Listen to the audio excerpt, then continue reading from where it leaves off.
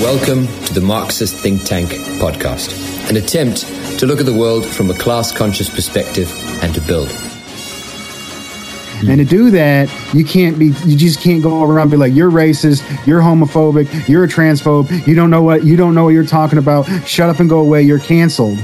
No, that means you got to go to the working class people where they're at and find what they're concerned about and serve the people.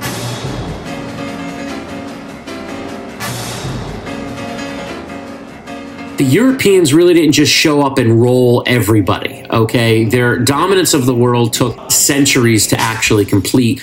And most people simply didn't just sit there and say, okay, we're going to get conquered and call it a day. And in fact, sometimes they would get conquered and they would rise up to push out the conquerors for at least a short period of time. And the theme, if you will, here is resistance, is that we need to understand that there were a variety of different groups and individuals that were able to lead resistances against these expanding empires from Europe. Okay. And so today I'm going to specifically get into the Pueblo revolts, which was a form of Native American resistance in North America. And so just a brief description, this is going to be something also known as Pope's or Pope's Rebellion. This is when most of the indigenous Pueblo people, who I'll explain who they are more in a moment, rise up against the Spanish in present-day New Mexico, or as that at that time was known as Santa Fe de Nuevo Mexico. Now, the Pueblo are a large group of people, okay? And I'm going to be talking about different tribal groups and who made up the Pueblo. But it's important to understand that the Pueblo aren't any one single tribe. It's going to be multiple groups of tribes of people that came together to try to resist specifically the Spanish. And let's just get some basic background. So as the Spanish were moving into this area, there were a series of violent conflict. Probably the biggest one was the Tigo War, in which Francisco Coronado, who was the famous conqueror of this area, was just absolutely brutal to the Tiwa people, who are one of the Pueblo groups of people. This was a brutal war that was fought. Coronado was able to come out on top, and the Spanish were able to conquer the area. Now, later on, there was a earlier revolt, which was known as the Acoma Pueblo Revolt. But this was absolutely brutal. Juan de Onate was called in by the Spanish to reconquer the area. And he will kill and enslave hundreds of people, as well as all men who took part in the revolution who were over the age of 25 were required to have one of their feet chopped off. So this area is one of resistance and one of brutal violence, in particular by the Spanish. All right. And this is something that we need to understand was already established in this area. I have here what was orders versus what was happened. So the Spanish royal policy, so these are the orders of the Spanish crown, was that natives were to be treated humanely, specifically on the frontier, and specifically they really want them to be Christianized. That's the goal. All right. The reality wasn't really that at all. The Pueblo people were forced to provide tribute to the Spanish, typically in the form of labor, crops like corn or even textiles.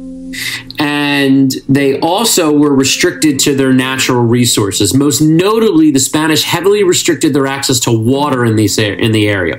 Now, this area, of course, known as for being relatively dry. And this was a way for the Spanish to try to control them, but also a way to kind of breed resentment, because the key thing we need is water, of course, for life and crops and stuff like that. And then the Spanish were really reducing the access that people had to it. And so you have this combination here of, the Spanish crown said what they were supposed to do, and the locals just really didn't do it at all. Part of this also is going to be a religious conflict as well, okay? The Pueblo people in general are very, very religious. They did not take kindly to an encroachment. Particularly with the Franciscan monks that were sent in here. The Franciscans were basically put in charge of settlements and a variety of different villages that they tended to rule in a kind of like a theocratic type of government here, and it was very, very strict, and it wasn't going well. And so initially, actually, what the monks will start to do is create a compromise. So if some of the Pueblo would allow themselves to be baptized and attended Mass, they were generally left alone at home. And so some of the traditional things that they were able to do, certain dances, certain religious rites, which I'll mention more in a moment, they were just left alone. It was totally cool. It's like, all right, well, we'll hang out in your church for a while, but you'll leave us alone. But eventually, they being the Spanish, decide that isn't going to be the way things are done. And as time went on, they saw things become banned. Most notably, there were the Kachina dances, which is an ancestral dance, that was banned, and a number of their ceremonies were banned as well. Many of these ceremonies called for the use of certain psychoactive drugs in them. The Spanish decided they didn't like that and thus started to ban certain practices. And so you have, they're being restricted on resources. They're not allowed to use or to participate in these very important ceremonies, and we just see these things building and building.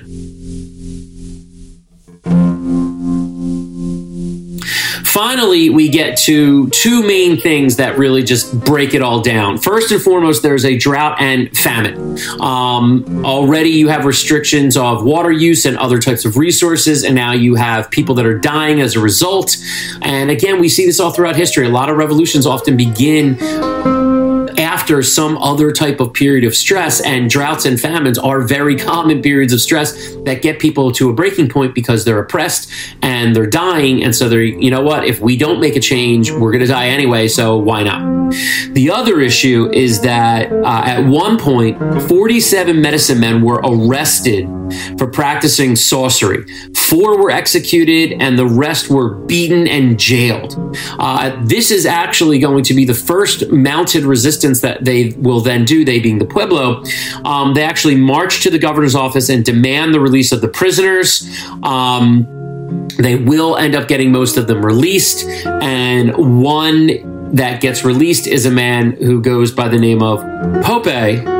Was probably the most important guy there. Now, we don't know much about him. We know he is going to be the key orchestrator of the revolt. We do know that some other men were involved, but we know that he was kind of the guy at the top. And so the first thing that he is going to look to do is look to get a confederation of these Pueblo people that are willing to fight the Spanish. And the groups that he get, and again, I go here, so you have the Northern Tiwa, the Tewa, the Tiwo, the Taino, the Keres, the Pecos, the Zuni, and the Hopi. Now, he doesn't get every single one of those people, but these are the major tribes that are willing to come together to actually fight the Spanish. And so the basic goal was to rise up in the area of modern-day New Mexico and kill or expel the Spanish, and then move in force to Santa Fe. Santa Fe is the only sizable town in the region and basically controls everything. So the goal is you're going to rise up in these areas. This is a coordinated attack, so a bunch of different attacks all at the same time. We're going to rise up, and then boom, we'll eventually move on Santa Fe. Now, it was supposed to occur on August 11th, 1680, but some of the runners who were taking messages back and forth between the groups were captured and tortured to reveal some of the plans. So Pope decided to start a day early, and on August 10th, 1680, boom, the revolt happens.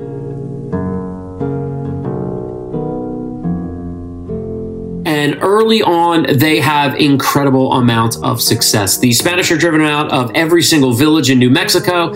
Santa Fe was under siege, and after just 3 days of siege, and the official date of that would be August 21st, 1680, the governor, Antoni de Ulterman, makes a push to get out of the city, and he does, and then actually flees New Mexico. And they win. It's absolutely incredible. And here we have a revolt that is successful. That a lot of times, that doesn't happen. Now, Pope's goal was to really unite this area into one giant confederation and almost the concept of a country. He's kind of the leader of this for about a year, but not much is known that happens after him. All we know is that he wanted kind of this country to be formed, and the goal was to drive all Europeans out of the region and keep them out. All the way down to the point where we don't want to use any European crops, obviously no Christianity. Unfortunately, though, he is not able to do this. And then in 1692, Pope dies, which is a big deal because when he dies, you don't quite have the leadership there that you had during the rebellion. Now, eventually, the Spanish are going to return. Slowly but surely, they will re-advance. They are led by, and that will start in late 1692 after Pope is dead. They will be led by a man by the name of Diego de Vargas. And initially, the whole idea is they're going to move it in force and get the Pueblo to try to just accept Spanish rule. So have a little bit of give and take there. But by 1693, that's not working well. So he goes in with more military means. And it's really brutal. He'll kill any men who resist as well as enslave their families. And unfortunately, the organization that they had during the rebellion, they just don't have here. And by 1700, the area will be completely regained and the Spanish will continue to grow. And as you can see here, they start in this area. This was, going there and just pushing and pushing up and pushing up. So reconquering this out to California, over here, in modern day Texas, and it's all done. However, the legacy here is important to understand that this isn't something that the Spanish just show up and it's all over. There was routine resistance, and understand that, within about 120 years of this point, you're going to start to see the process of the Spanish actually losing these areas. The locals will rise up. You will see the Latin American freedom movements. You have one in Mexico. You have Simón Bolívar and other groups in South America. And this was one of the big ones. So it's important to understand that there was constant resistance to these groups. It wasn't as easy as one often makes it. And the Pueblo were a great example of that.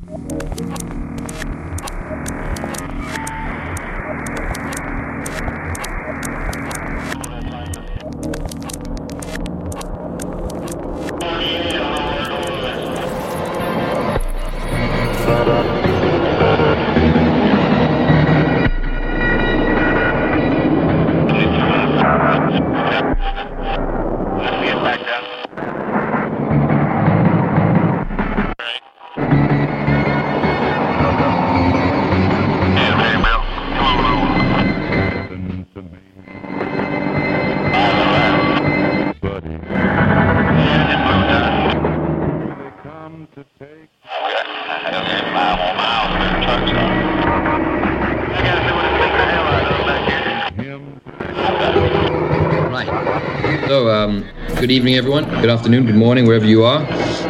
Tonight, or today, we have Dust James with us. Dust James from the Working Class Revolt. Good evening, Dust. Hello, good evening. Yeah, good to speak to you. Yes, so Dust, you are in North Carolina, in the rural areas there. You're an American, of course. You're in Republican territory, but you're maybe not quite as conventional to the people in that area. You're, I guess, a socialist, maybe a communist. You've got your show. You've got an interesting background there.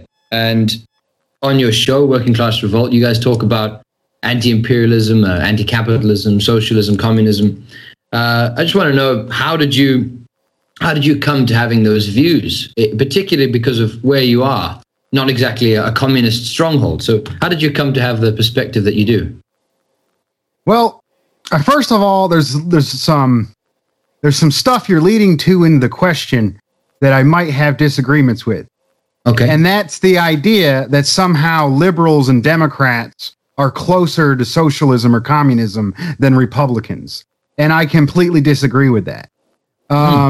the Democrats and the liberals, they kind of posture they're on the left, but they are the left wing of the most brutal, disgusting, imperialist political force on earth that does not represent the working class, no matter how they try to come off and say they do or act like they do.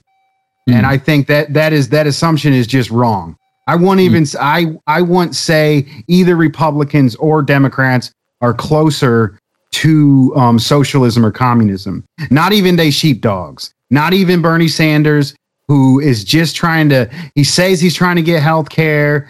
He says he's fighting for it. When it comes time to fight for it, he steps down and tells you to vote imperialist, racist, like Joe Biden. So that's the first thing I want to say about that question. Okay.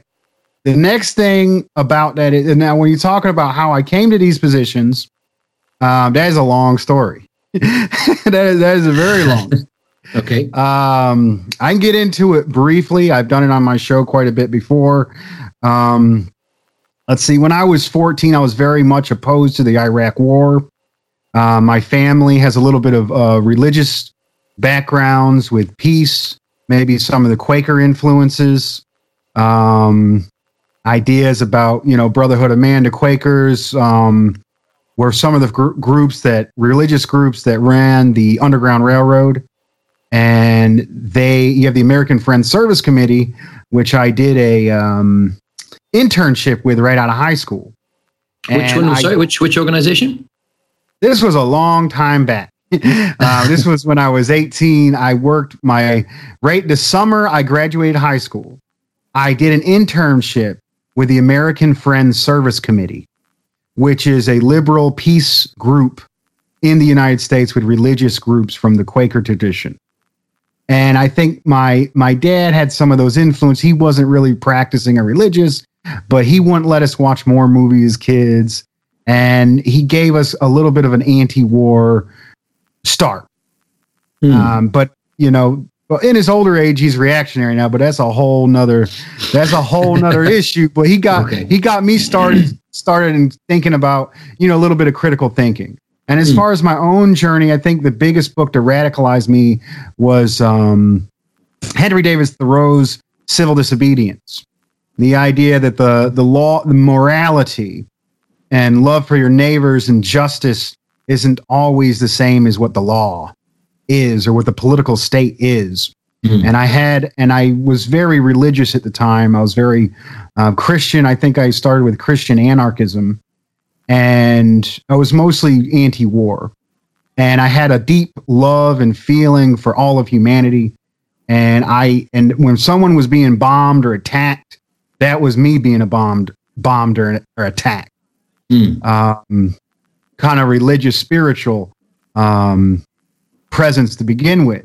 And I think for a lot of people in rural areas, and especially in the South, religion is where a lot of, feelings of like sacred feelings, love for humanity, these ideas come into play. A lot of people, if you look in the civil rights movement, the church is where a lot of social justice and other things happen. In this state, we got Reverend William Barber. I think he's tied in with the Democrats, if you ask me, but I think he's one of the most positive progressive figures in the state. And then from that, when I got into college, I got more involved in the anti-war movement. You know who's leading the anti-war movement? Communists everywhere. and that's who does it. And they do it because they're the only ones that materially represent international solidarity is communism. Like that's the only real framework. I mean, a lot of people come to it, but that's the most exact, thorough framework. So I met communists in the anti-war movement, and I was trained in Marxist-Leninism from older folks, an older legacy group, small legacy group. They're underground. I can't say the name of them. I'm no longer. Quick one there. Sorry, James, I should jump in. Obviously, you were obviously, as you said, a Quaker background, anti-war background, a bit of a religious background. When you met these communists at the anti-war meeting, I mean, as an American, as far as I can understand, usually raised to be scared or of communists. And the idea of even seeing a communist. I mean, I remember the first time I saw a communist, I was surprised. I was blown away in the UK seeing a communist. I was like, oh my God, look, a hammer and sickle. So what went through your mind when you first saw a real communist? Okay, so I think they used a pretty good strategy. A lot of communist groups were forced to go underground in the United States, especially some of the older groups. If you're going back to the McCarthy era is something unique to the United States, which is outright brutal suppression of the communist movement to the point it almost became a non-factor. In majority of Western countries, you still have maybe a small communist party that's public or open or has some affiliation with the unions. United States, you're not even allowed to lead unions, still legal on the books, if you're affiliated with a communist party. It is illegal for you to be a union labor or hold union office. I don't know. I think if someone did try that, there'd be a good constitutional case against that, but no one's hold a case on it. And a lot of it is the idea that communism's the government and communism's supposed to control you. And I was kind of like a persistent free thinker, like no one's going to control me. Get out of here with that. But then like I saw that communists are some of the most wonderful people you ever meet. They not only fight to provide for their family and work hard with their job, they get involved in the union movement and they fight for the rights of others. And they take not only energy to survive, they take addition to that, even when they ain't got much, and dedicate it for the benefit of humanity. And that, I think there's a lot of overlap between where I came from, my spiritual, religious, humanitarian views with communism. I see. Okay. That's great. I think perhaps a lot of people have a similar journey to you, arriving at a sort of communist perspective.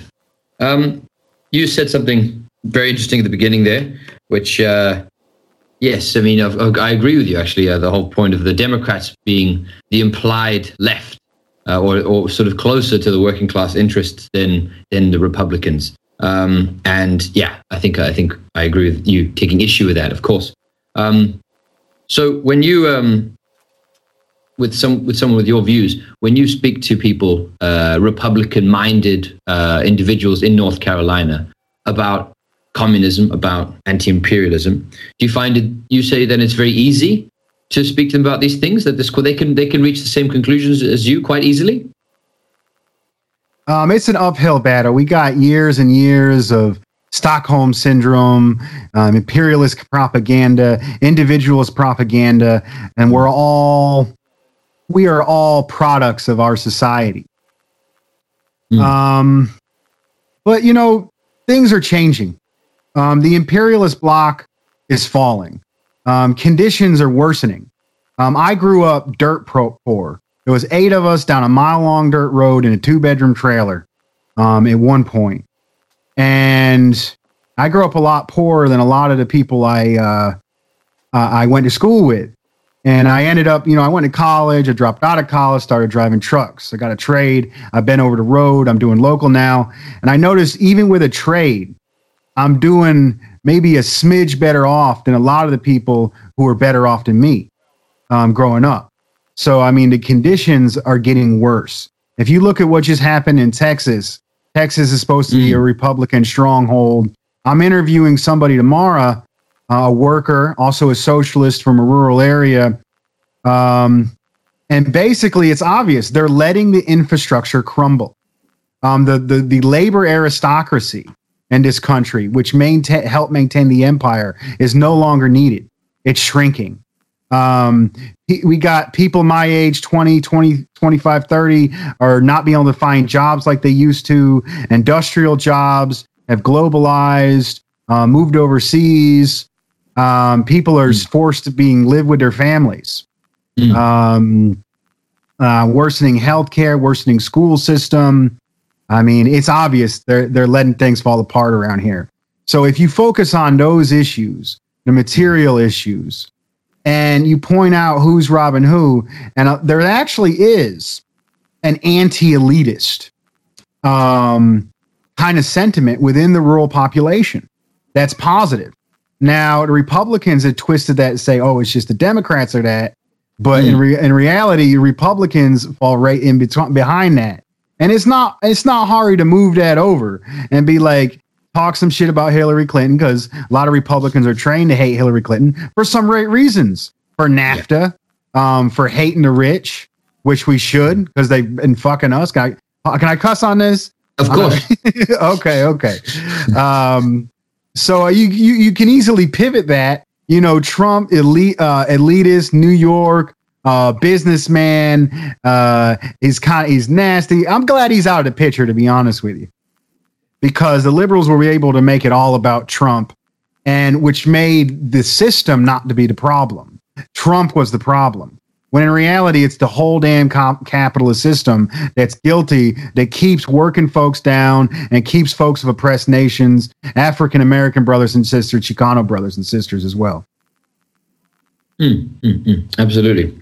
So you talk about the material conditions, and that's the way that you can approach workers, particularly people that would be more Republican-minded and not necessarily natural-born communists. There is such a thing. But yeah, okay. And then that's how. I just want to further on that. I mean, that's how history works. This is the Marxist perspective. This is a. Let me get this. I got this little speech prepared that I always talk about. So you got a thesis, you got an antithesis, and you got a synthesis. All right. Capitalism is the thesis, and then it has contradictions within it.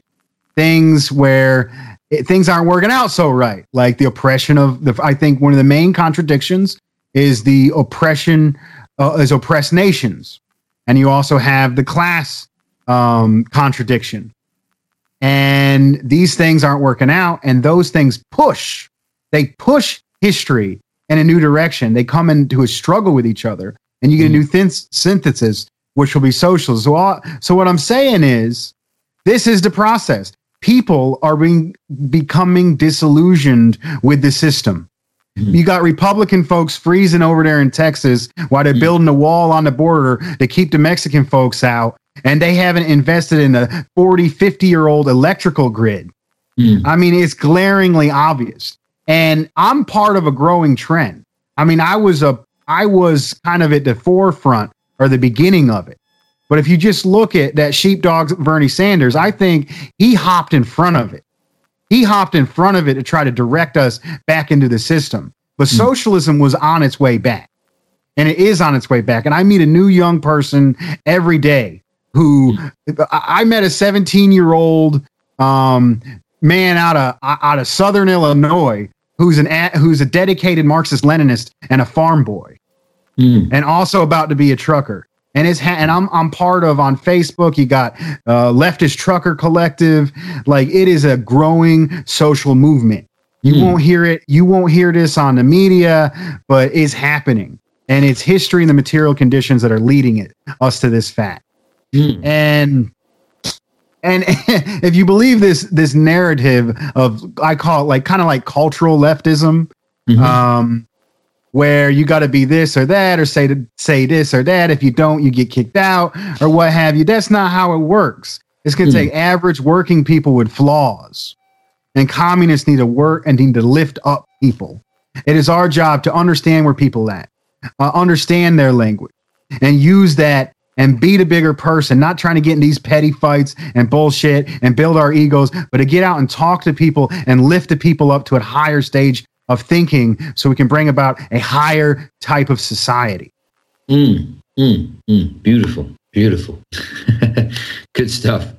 I mean, this is what you just said does tie into the sort of, I guess you would say, the sort of middle, lack of a better term, the sort of middle class, almost liberal-minded communists, quote unquote, that are quite happy to, as you say, point out the flaws and to sort of berate and like condemn sort of new people to this movement, your truck driver, your average working class person, and their first thing to do is to jump on the floors. Oh, you need to read more theory, or that's reactionary, or you're racist. So I guess that's your opinion on this, is that the average working person, the average person that is going to be coming into this kind of movement is going to have flaws, is going to have ideas from the old society, from where we are right now, and that you lift them up. Right on, man. Exactly. Okay. That's great. So I guess we've touched on Trumpism and Trump and the Republican Party, but I think you said it as well, that people are seeing the material conditions, jobs going away, deindustrialization, and then also, like you just mentioned now, with specifically Texas, crumbling infrastructure, that the whole thing is decaying and falling apart. Do you think that January 6th is also a sort of sign of that people are angry, people are upset, people don't know where to turn, and they've kind of ended up with Trump? Is that what you think about that? I think there's a little bit of a difference between the average Trump voter and the folks that had the money to show up at the Capitol. I think I'd have to describe the phenomenon of Trump to begin with. Trump is a break from the neoliberal, traditional Republican mindset. Before, it was America's the best. It's very jingoist. Before Trump, it was this neoconservative, jingoist, America, love it or leave it. America's the best country in the world. There's no problems here. Anybody that says any otherwise is a American hating commie.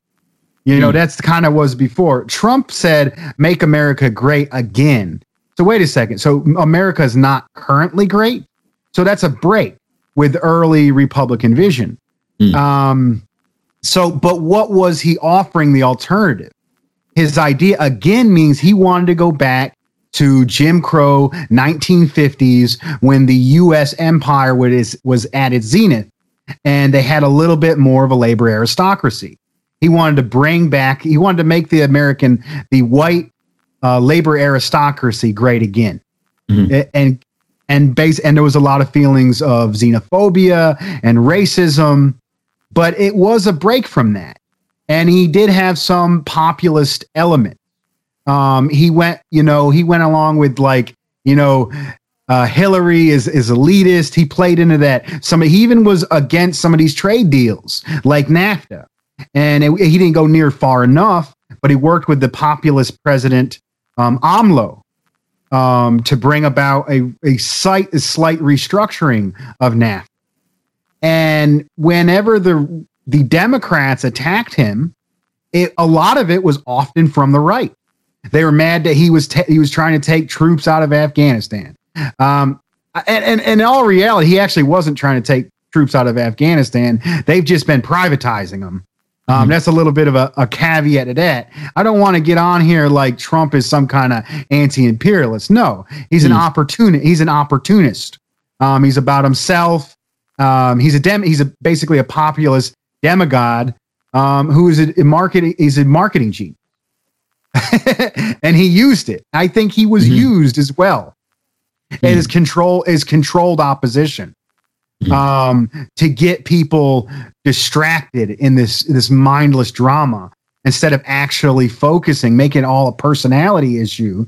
Instead of actually focusing on the material conditions and demanding policies like single payer, education, student loan relief, infrastructure building, to distract us from those policies, which the majority support in this country.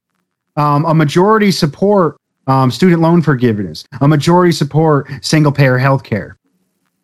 You wouldn't know that. Looking at the media. Okay. But as far as the 6, I was going into so the people there's 2 Trump voters. Actually, there's several. You got the really elitists that like, oh, Trump's horrible, but he's building power for my specific special interests. And then you had the people that were at the Capitol. I call them the small business tyrants. And basically, people with means, people that own boats, people that got businesses, they treat their poor black and brown workers like shit. But they actually lost a lot of economic stability with the COVID. And I mean, COVID was a disgusting, horrible virus. I believe we should have done what China did, shut down the state, give everybody food, but what happened was, I believe the big capitalists, the Rockefellers, the Amazon, the Bezos, what have you, they used it to crush the small business capitalists, even the medium small business capitals, and move wealth upward. And a lot of the bailouts that were supposed to help small businesses and medium businesses went straight up to the big dogs. So a lot of these folks out at the Capitol were mad that they're being pushed out of their position in the capitalist system. But they don't want it. They don't want to unite with the working class or the oppressed nations. I call it oppressed nations. I'm from a Marxist-Leninist perspective. They don't want to unite with people worse off with them and fight the big man. They want to fight for their position back into capitalism, and they follow a demagogue off a cliff to do so. So where do you think Trumpism, the populist sort of movement behind him, is going to go now? I mean, people are talking about a civil war within the Republican Party. So within the frame of course, the Republican Party isn't it's the Republican Party, so it's not exactly the most. It's certainly not a revolutionary force in our sense. But where do you think that's going to go? That anger, that support. Do you think that the Republican Party is doomed to just stay behind him until he dies or something happens to him? A lot of people within the Republican Party came out against him because most likely they were hooked to different interests of capital that didn't go along with Trump. I think Trump does represent, or at least tries to represent, that smaller manufacturing portion of the capitalist class. And I think the Democrats are almost wholeheartedly sold out and bought by the absolute elite capital. But at the end of the day, he's an opportunist, and the banks are firmly in control. Like, he kowtowed he said he was going to do this and then he kowtowed to the banks to gain the favor. He kowtowed to the warmongers. So it's not exactly cut and dry. I think the whole structure of the Democrat Republican political show, it's not a representation of real power. It is a way to keep the masses divided amongst each other. Republicans pander to rural America, and Democrats pander to urban America. It is little more to convince urban and rural America to be at each other's throats. It's Trump voters that the reason why this country is fucked up. It's Democrat voters. It's black voters. It's Chicano voters. These are the people. That's your problem. So as long as they convince us to have these cultural wars and be against each other, they can continue to run all the way to bank with the money. And now that capitalism is in crisis, before they didn't want people in politics. They want people to stay out of politics. But now you got Democrats trying to rile up their forces and push them to support them. And you got Trump and the Republican forces trying to support their faction. It's almost like we're being used as foot soldiers in the battle amongst the various sections of the capitalists. Do you think that that small business tyrant sort of class that you mentioned, as well as the other elements of Trump supporters, so some being working class and some being from elsewhere? I mean, of course, there is a working class element to Trump's supporter base. It's undeniable.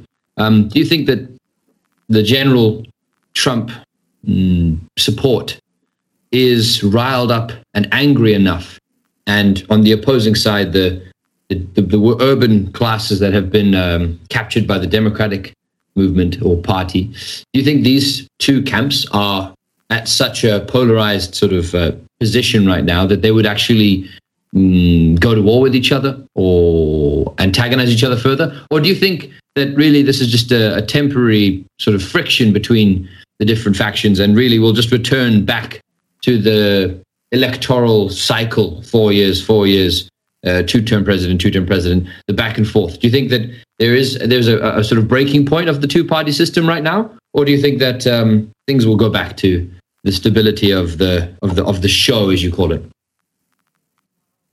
As the conditions worse, the crisis, there's no end to the crisis without a complete restructuring of the current system.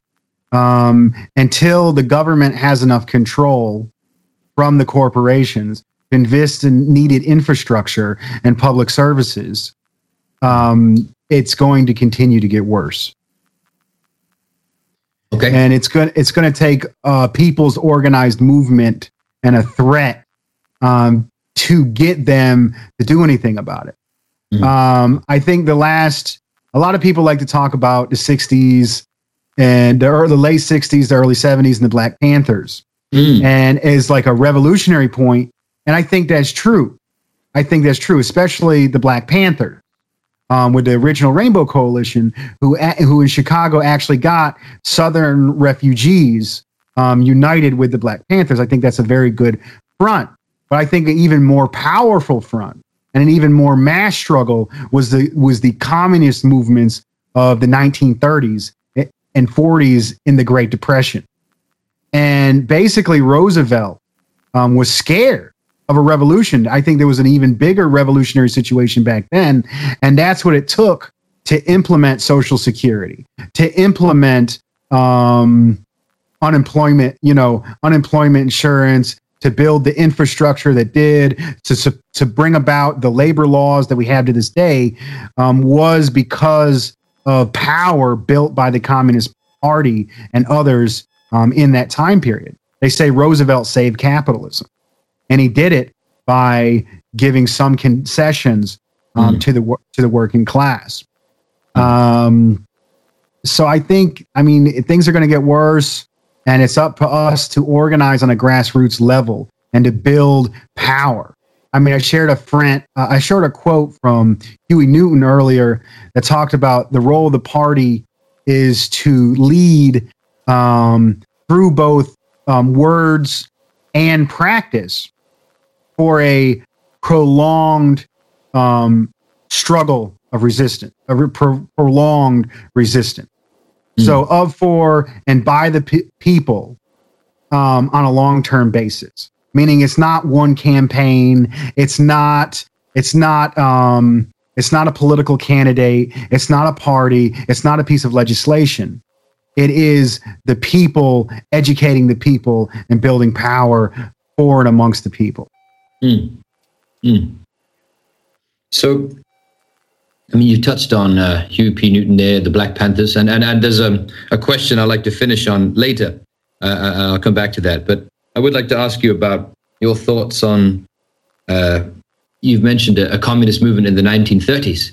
And obviously now we're sitting in 2021. What's your thoughts on the current communist movement, the CPUSA, the PSL, or any other party? I'm not excluding anyone, or just those two as a guide. What are the prospects for communist or socialist development right now? I think a problem with CPUSA is their continued support for the Democrats, or the whole Democrats are better than Republicans, so we should vote for the lesser of two evils. I think they got caught up with that. Not to say that I know members of the party of the Communist Party USA. And some of them are doing good work. Some of them are doing mutual aid and talking with the people exactly like they should. I think the communist movement in the United States is too hooked to the protest cage, the elitist, middle-class controlled, Democratic-controlled spaces. And I think we need to get out of those spaces and back into the factories and workshops and streets and neighborhoods of the working class. And to do that, you just can't go around and be like, you're racist, you're homophobic, you're a transphobe, you don't know what you're talking about, shut up and go away, you're canceled.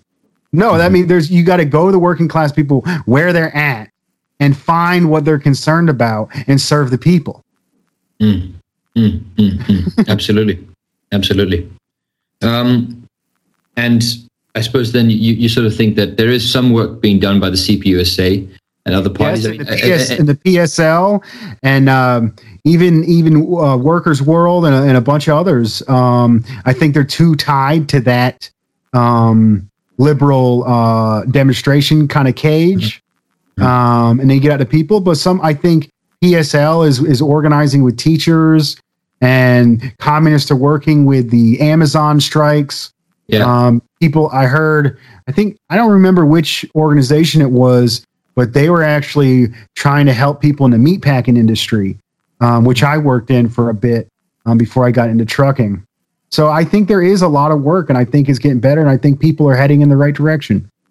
And I'm willing to work with anybody and everybody that has common goals and wants to build working class power.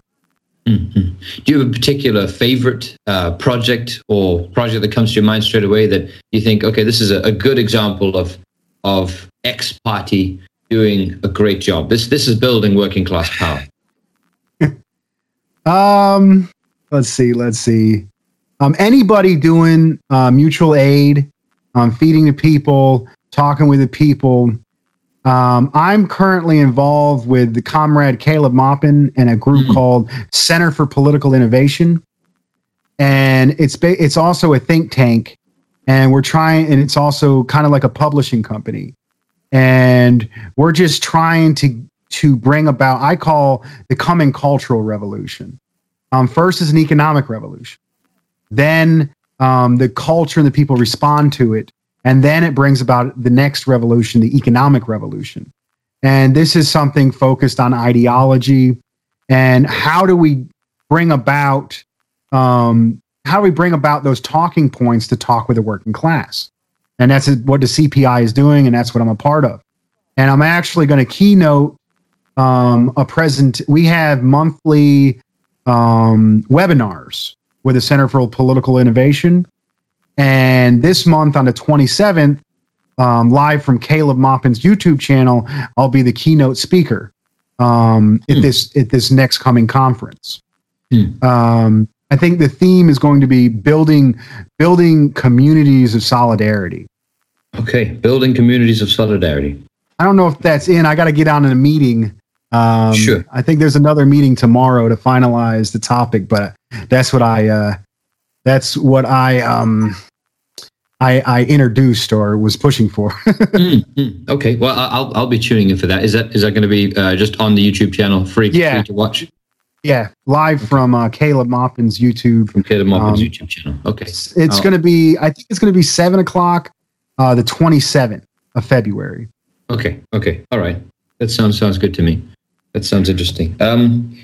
And I got to give another shout out to a group, Tele Jaguar. Is a revolutionary Chicano nationalist media group out in Los Angeles. And I go way back with the brother Ernesto, who was involved with Partido Raza Unida. And they are exactly what needs to be happening from an oppressed nation, but in, of, and for, and by the community. And Tele Jaguar was created in response to this bullshit liberal cancel culture. Some of the more people in with the Democrats were trying to criticize them for their revolutionary language from the 1960s and 60s and 70s Chicano movement. And that's why they created that group. I think they're doing great work as well. And I often interview people from the Chicano community on Working Class Revolt. So the name of that group, Tele Jaguar? Tele Jaguar. Kind of like kind of like Telesur, is tele like Spanish television, and then Jaguar like the animal, which has connotations with the Brown Berets. That's what they call the military uniform of the Brown Berets. Okay, got you. Okay, so we've got some examples there of what kind of stuff you think that's doing good work. You've used the phrase oppressed nations quite a lot in our interview.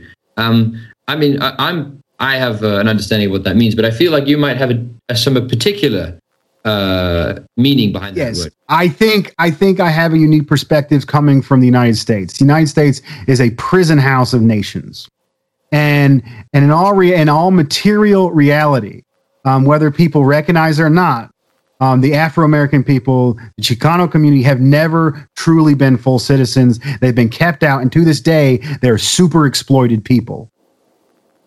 And I think that, and you see that in the politics.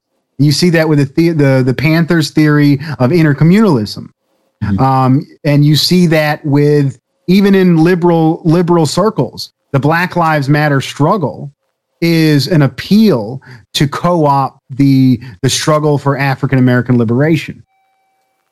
I think there's positive elements within that. It's really strong, but I think what gets pushed on the media and stuff like that isn't about, liberation. And liberation means an end to the exploitation. So we don't want, representation isn't, what's necessary.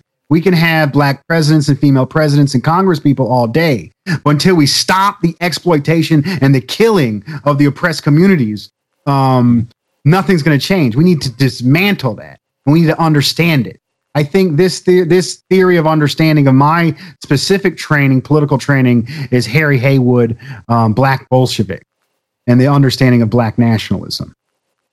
I mean, within that topic, amongst the communist community, amongst the oppressed nations, as you would call them, there is the topic of if they are oppressed nations, that at some point in the future, under some sort of revolutionary arrangement, that they would have their own states within the USA, in a prospective hypothetical new America. What are your thoughts about that? About a black nation within? I fully support the right to self-determination. Now, but I'm not going to go around and tell people and push that on folks. That's folks' own decision, and that's way down the road. Right now, we're looking at how to unite workers in oppressed nations and use the struggle to decolonialize, link it up with the larger class struggle, and to build power for the working class and oppressed nations. And for the oppressed nations and the working class to stand in solidarity with oppressed nations around the world, which is the global South. Africa, Latin America, Asia. Those are also oppressed nations. Only they actually have their own flag and their own country. Right. I see. That's what you mean. Right. We actually jumped over something that I wanted to come back to. Is we obviously started talking about how you think that actually the assumption that the Democrat is closer to the left is false, is wrong, and that there's quite easily people with a Republican mindset are can quite easily access communist ideas or socialist ideas or anti-imperialist ideas. And on your show, you famously you enjoy singing, you enjoy music, and I was just wondering if you could show us that some people don't usually think of country music having an anti-imperialist or worker-conscious element to it, but could you show us something that might prove them wrong in that sense? Well, I can't just go right into the superstructure. I gotta get a little bit of the economic base. Sure. And first up, culture of resistance and revolutionary culture has been hidden under the surface. You don't hear, in my state of North Carolina, there was a movement. There was the fusion parties. And fusion parties, this was right after the Civil War, where were parties that were free slaves united with poor whites and sharecroppers. In the populist movement, it was the populist movement and the revolutionary radical black Republicans of the time united against the former slave owning Democrats. And they actually came to power in Wilmington, and there was a coup d'etat.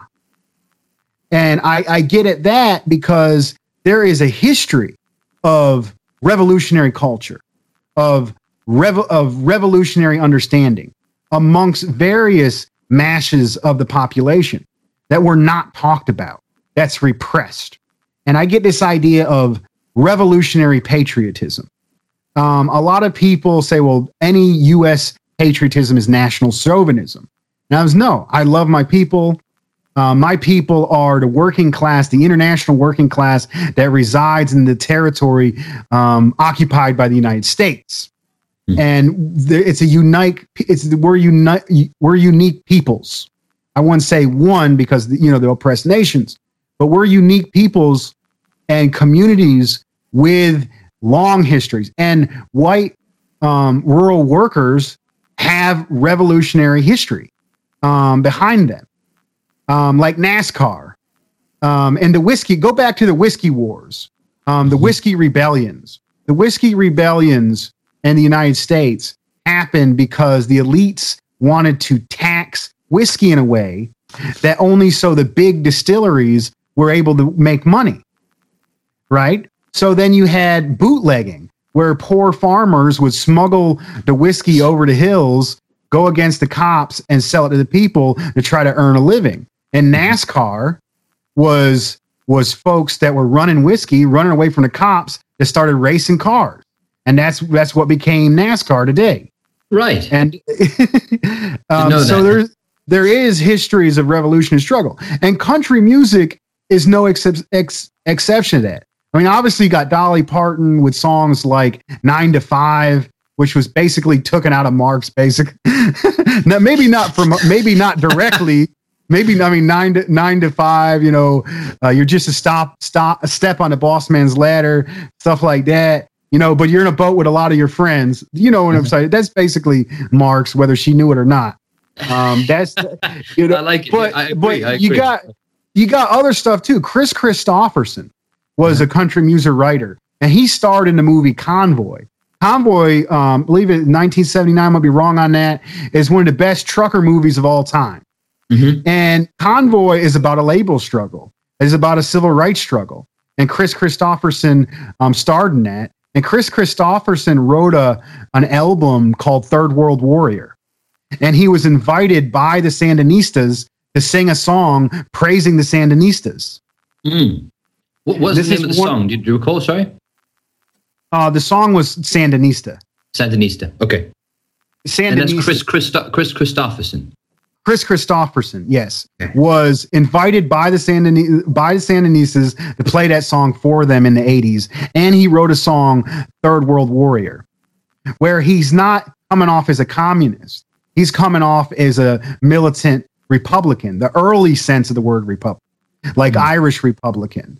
Like the idea of the early revolutionary idea of bourgeois democracy, but on a public level, like basically the American spirit that destroyed Nazism, that kind of republicanism, the Lincoln Brigade in the Spanish Civil War, these kind of ideas. He had kind of that kind of slant to him. And he wrote in his lyrics in his song, Third World Warrior, I believe that's the name of it. He says, they might be communist and I don't care. They're on the right side of justice. That is a paraphrasing of those lyrics. Right. That's some great stuff. I didn't think we'd be discussing Dolly Parton today, but that's good. That's good. Beautiful stuff. My favorite singer, which I've seen in concert several times, who's actually an anarchist. He's a Navy veteran. Sturgill Simpson.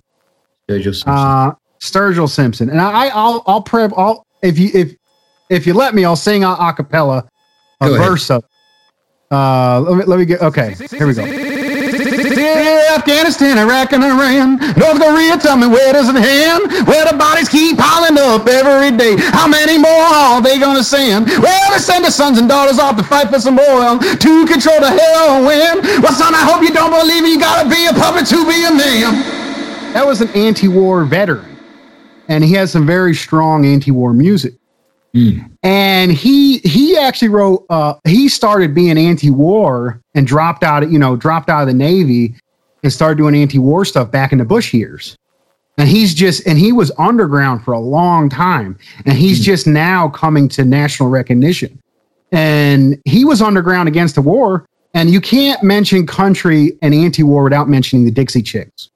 The Dixie Chicks came out against the wars in Iraq. They have a song called Traveling Soldier about a young girl falling in love with a soldier in Vietnam, and about the pain and the suffering that happens to the American working class because we're forced to fight these wars of aggression. And the Dixie Chicks came out against that, and their whole career was shut down. And I could go on forever. You got John Prine, who recently died, did folk and country, who got a song called "This Your Flag Detail Won't Get You into Heaven Anymore." Was a good one by him, but there's a lot of repressed history, even within rural culture and amongst white folks. It's revolutionary and anti-imperialist. And I think we should apply to that and build anti-imperialist power. Absolutely. Oh, I've certainly learned a lot about country music. I'm going to be listening to some of these songs, chasing this up. Sturgill Simpson, Dixie Chicks, Chris Christopherson. Nice one. Brilliant. Thank you so much for that. This is a question I didn't expect to actually ask. Obviously, you've mentioned that you're a truck driver. So obviously, you have an 18-wheeler perhaps, and you drive around and you ship goods. You're in the logistics industry.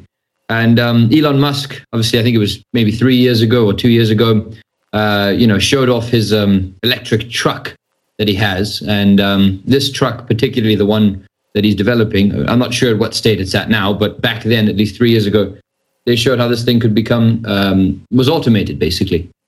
Could be driverless. And you could have this truck get onto a highway, and some other truck of the same type could go behind it and join basically like a giant train of electric trucks. And only the lead one might actually have a driver. The rest of them might just be set up in a particular way and be automated a particular way. What are your thoughts on that? I mean, as someone who's in the trucking industry, automation in your industry, I mean, your job, what are your thoughts on that? Well, I got to get back into the base. Before, and basically there's been a 3-pronged process that's happening in the United States. And that's and it's neoliberalism, globalization, the technological revolution, which was the transfer to analog to digital, the microprocessor revolution. The microprocessor revolution brought about the material reality of globalization. Before the microprocessor revolution, globalization wasn't physically possible. It wasn't like the capitalists got some idea, let's send all the jobs over there. It wasn't logistically possible without the microprocessor to manage that amount of data on that large scale to go about global shifting. So what's happened is a deindustrialization of the United States. Basically, we had a factory system, and then we were told to get ready for the service sector, and now it's like the gig economy. It seems to be getting worse and worse, and it all comes down to we're in a decaying empire, and so we're losing public services, and it's been this very sad thing that's happened. It started with the black community, where they introduced crack cocaine, and then they used the drug war to criminalize people and keep people down. First, they took away the black folks' jobs. They introduced drugs, they criminalized them, and then you had the new Jim Crow and the expansion of the police state. The same thing is happening with rural white America. To this day, we got the opioid crisis. Just recent after is the last bit of industrial jobs are being took out of the rural areas. People are being introduced to opioids, and this is the same strategy they used against the Chinese and the opium wars. Only now they're using drugs and the police state against their own people. So as far as modernization, right now to this day, truck driving is one of the most common jobs in the United States because it's one of the last jobs that they couldn't automate. And I think as they automate it and the last little bit of jobs dry up, that is not a stable situation. And when that happens, we need to have these pockets of resistance that can educate people as they become disillusioned with the system and steer them in the right direction, not towards barbarism, reactionaryism, fascism, or populist demagogues like Trump, but towards revolutionary socialism. Well, actually, that would be a good segue. towards revolutionary socialism is the direction you're saying there. Right now, the film Judas and the Black Messiah just came out recently. And obviously that's about Fred Hampton and the Black Panthers, and they work in Chicago, which you've already mentioned. Who do you turn to? Who do you listen to? And who do you sort of look to right now when you're listening or trying to think about the next steps for building revolutionary socialism in the US? Who's the Messiah, quote unquote, right now? Who's the Fred Hampton of our time? Man, I don't know a lot of Messiah. I don't really like to put pressure on the individual. I think Fred Hampton was that individual for that time. I don't know of any individual now that is that. But like I said earlier, I think there's positive struggles, within the oppressed nations. I mean, the Panthers led the Rainbow Coalition.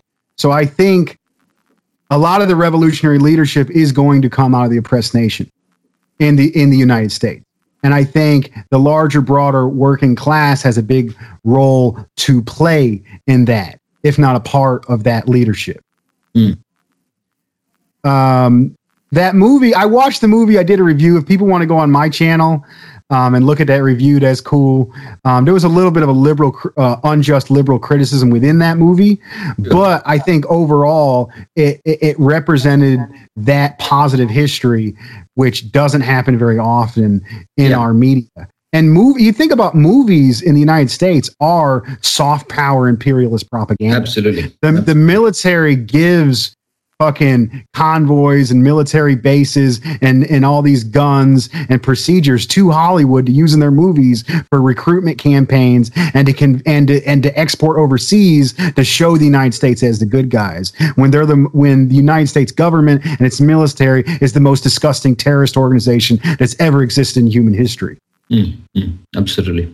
I mean, so if there isn't a Messiah that you sort of turn to, who do you sort of think the best voices of reason? So which analysts, which journalists, which channels, which, like I said, I like Telly Hagwire. I also have a deep reverence for Black Agenda Report, brother Ajamu Baraka, former vice presidential candidate of the Green Party.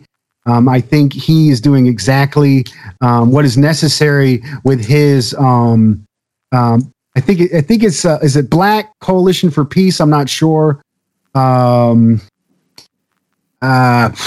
Jamu Baraka and the Black-led anti-war organization he leads.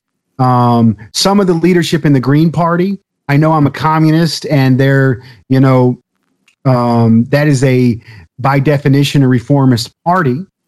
But I have a lot of respect for the vice presidential candidate, Angela Walker, and Howie Hawkins. I had some issues with them, but I supported them in the campaign.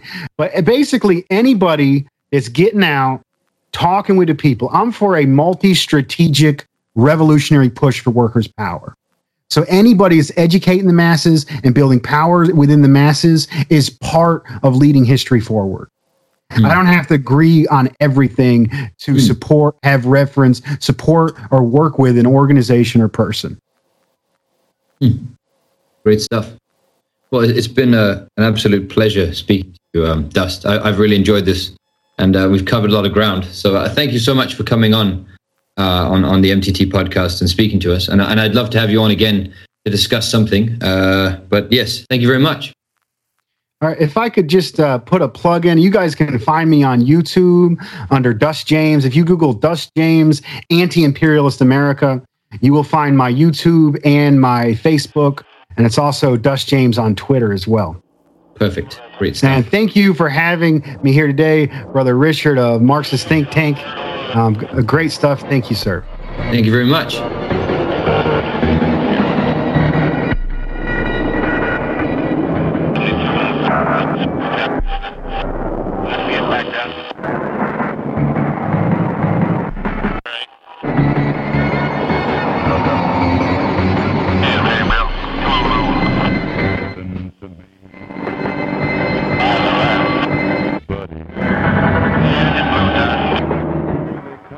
And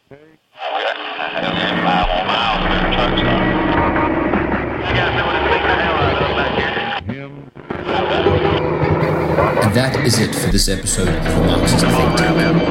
Catch us every other week here on SoundCloud. To allow us for our reporting and our content to remain independent, please consider donating to our Patreon and becoming a voting member in the link down below in the description.